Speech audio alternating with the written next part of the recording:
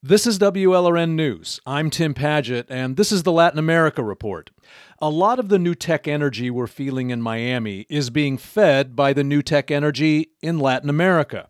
The COVID pandemic slammed Latin America's economy harder than perhaps any region in the world. But during that time of commercial collapse, a lot of tech innovators created businesses that are helping Latin America recover post-pandemic. And they're getting big investment bucks from Miami. Es por eso que creamos Ubits, la plataforma de capacitación. Colombian education technology startup Ubits recently received tens of millions of dollars in Miami venture capital. Ubits creates online training courses that help companies upscale their employees' skill sets and their incomes. Latin America is the region with the largest skills gap in the world. We want to help solve inequality, the lack of opportunities that people have. Julian Melo used to teach engineering in Bogota.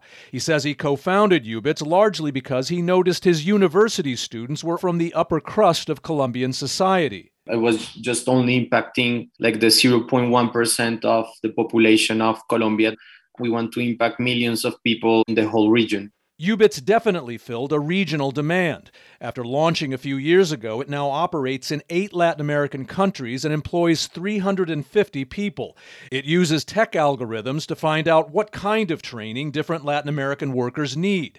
Ubits' other founder is Marta Elena Forero, an industrial designer from Bucaramanga, Colombia. We are an army of creative and innovative entrepreneurs helping Latin America reach its highest potential after COVID. Problem is, it's still very hard to round up enough capital in Latin America itself to fund the expansion of startups like Ubits.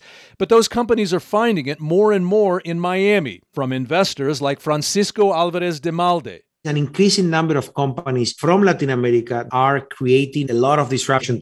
Alvarez de Malde heads the tech investment firm Riverwood Capital. Last year, he moved from Silicon Valley here to Aventura. This year, he led a $25 million round of funding for Ubits, part of what he calls Miami and Latin America connectivity. More and more projects can come out of it. That type of network effect, this is the first time I'm seeing it in Miami, as I saw it in New York and Silicon Valley. Alvarez de Malde is from Argentina, and he knows all too well how Latin America's low-tech economy has dragged the region down. The infrastructure of tomorrow for Latin America is more technology education than probably airports and highways. It's fascinating to see what's happening in companies that are focused on e-commerce, on cybersecurity, etc. One of the big drivers of growth and development in Latin America is the democratization of technology. Jerry Haar is an international business professor at Florida International University. He points out last year, Latin America saw a record 18 tech startups reach unicorn status, or valuations of $1 billion. Among his favorites is Notco in Chile. It uses artificial intelligence technology to determine which plant-based materials to use to create alternatives for foods like meat and dairy. All the technologies that we're seeing and experiencing here are being played around with by very creative people in Latin America and the Caribbean. This is an unstoppable force. Perhaps more unstoppable because more women tech entrepreneurs are in the mix. Brazilian health tech startup Vitude connects patients and psychologists. Last month, it scored $7 million in venture capital.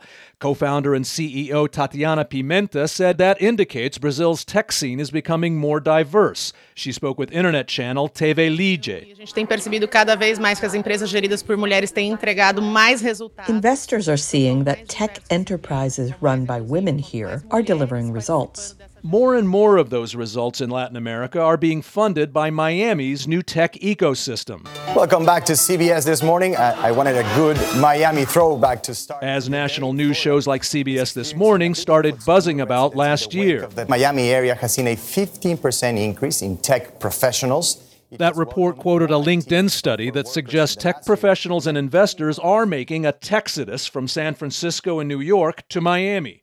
Miami still has a ways to go before it becomes a national tech hub, but many techies are coming because, given South Florida's strong ties to Latin America, it's the best place to hook up with the region's promising startups.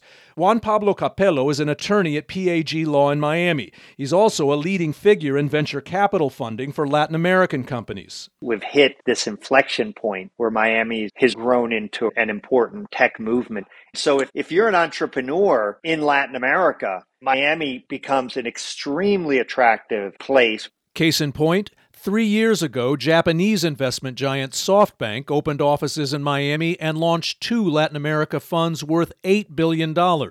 Last year, Latin American startups received $15 billion in venture capital, much of it from Miami. That's triple the number 3 years ago.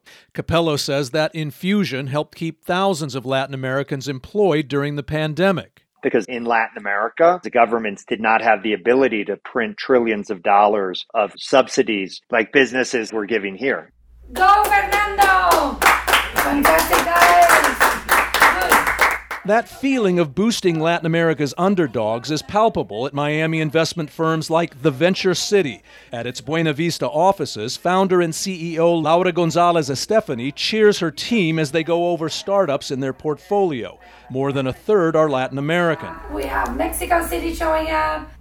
So, when I was in San Francisco, I realized that not always the best entrepreneurs were getting the support and the capital. Gonzalez Estefani is from Spain, and she's a Silicon Valley veteran. She moved to Miami 6 years ago after she grew disillusioned seeing tech startup founders from regions like Latin America get ignored by venture capital. If you were a Brazilian that had no connections in the Bay Area, it would be a lot more complicated for you. But those founders were as amazing or even more.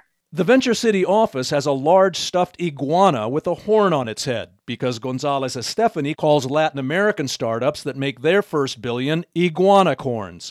She hopes that's the future for startups like FinConecta, a fintech or financial technology startup run by Bolivia native Jorge Ruiz. In Latin America, we used to have more fintechs from Asia, from Europe to support financial institutions. Now we have many from Latin America. Ruiz is among several Latin American startup founders who live in South Florida. I met him after his Saturday morning cycling ride in Key Biscayne with fellow tech entrepreneurs and investors. They met through a WhatsApp group, now a public benefit company, called Miami Tech Life. Cycling's the new golf. It was started by Miami tech investment veteran Damian Belumio, an Argentina native. It's the decade of Latin America that is coming. It still has a lot to grow. Miami has everything to benefit from that. In the past year, Miami Tech Life has grown from a dozen to more than 1,500 members. Belumio says one of their hottest topics is Latin America. I'm Tim Padgett in Miami. This is WLRN News.